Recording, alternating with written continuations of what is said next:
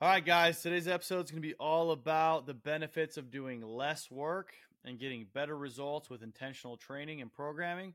We'll be looking at different ways, various ways you can optimize your training to focus on quality over quantity, and how this can help you get towards your goals and be more successful with less burnout, injury, or issues as you go along that journey. So, the latest research and what we have experienced by working with our athletes is that really the ideal thing to do with your training is do the least amount of work as possible to drive adaptation. So, as long as you are making adaptations, making positive changes towards your goal, the less work you can do and continue along that path is ideal. So what we tend to find is people think that more is the answer.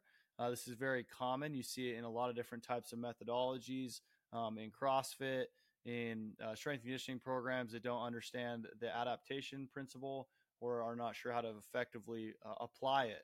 So when you go into training and you go into your workouts, and the idea is that you need to be able to do more, and that's the one thing you're tracking as indication of getting better, you are more likely to run into A, burnout, and B, overtraining, which can result definitely in injury and issues for either yourself or your athletes. So, one thing we want to challenge you to do is start to look at your training intelligently in a way that is progressive and with a focus on recovery. So, the importance of rest and recovery are arguably even more important than your training, right? So, in training, to break it down, you are going to be doing movements and exercises that will, for lack of better terms, break down your body. So it's going to actually hurt your body in a way, and what's going to happen is your body's going to recover and come back stronger from that.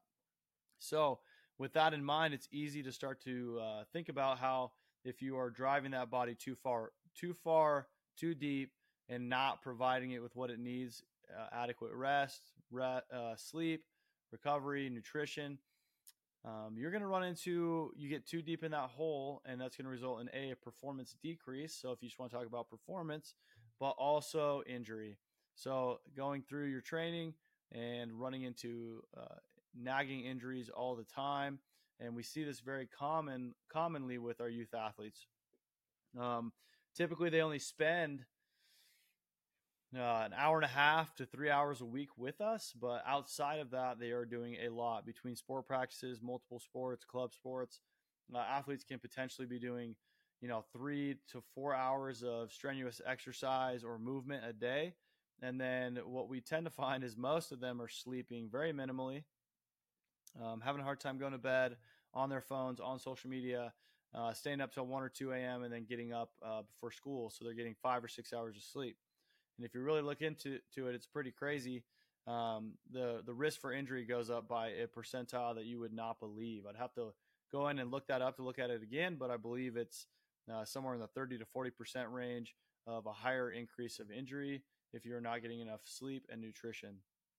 So if the ability to perform is important to you beyond just the training, you are definitely going to want to take a very serious approach to your recovery protocols and what you're doing to make sure you have a good sleep routine, you're eating enough food, and you're maximizing the work that you're doing in the gym. Now, that time I would suggest taking away from your training. So spend less time training and more time recovering, especially if you are someone that is hard charging 5-6 days a week. You could definitely probably make more progress by taking a day of training out a week and focusing on getting your body back in line and ready to go. So some tips for that, it would be have a developed training program or plan. Work with a coach that is very fluent with adaptation and the human body and physiology and how that works. Making sure your coach is spending time educating themselves on that is imperative if you're going to do training from them. Again, it's important that you have as much time for recovery as you do for training, because it's very common. You guys see it all the time. People are dealing with nagging injuries, get injured, or hop into something and go very extreme for a short amount of time, have something come up, an injury, or just can't hack it, and then get set back all the way back to base level ground zero. So, having an intelligent training program, actually having a program for your recovery, or at least guidelines, daily goals that you're putting out there. Tracking your nutrition is going to be huge, especially. I don't necessarily want to say that everyone needs to track their nutrition all of the time, but it is always very insightful every once in a while to track a week or two, see where you're at, and make modifications and changes based on the results, because you'd be pretty surprised if you actually went through and tracked your nutrition and how much sleep you're getting. So invest in any type of technology. I use the Whoop band, so I have a good idea of where my body's at each day. There's a lot of different ways to track that. If you're an adult, that's a great way to get started in doing that. You can download different apps to track your nutrition. And there's a lot of different tools out there now for you guys to use to get better at this. So, moral of the story is that more training is not better. Better training is better. It makes a lot of sense when you actually think about it, but people get stuck in the idea that doing more and more and more all the time is going to be what drives them to the next level. So I want to make you guys aware of that, and especially if you're a youth athlete listening to this, or a parent of the youth athlete, making sure you're putting as much emphasis on the recovery side of things as you are the training and on the sport.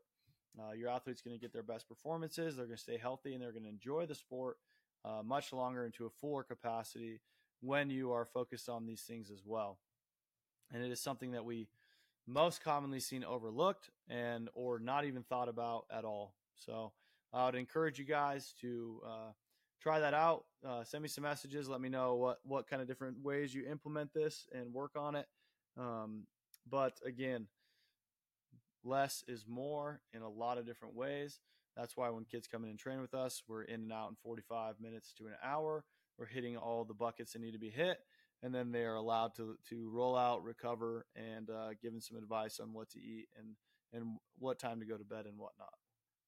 So this is one easy way, well, not easy, but an easy idea for you guys to implement to take your performance to the next level. And I appreciate you guys tuning in for a minute to listen to that. Again, we just see a lot of issues with it, and it's something that needs to be talked about, and people need to be educated on that recovery is number one, training is number two.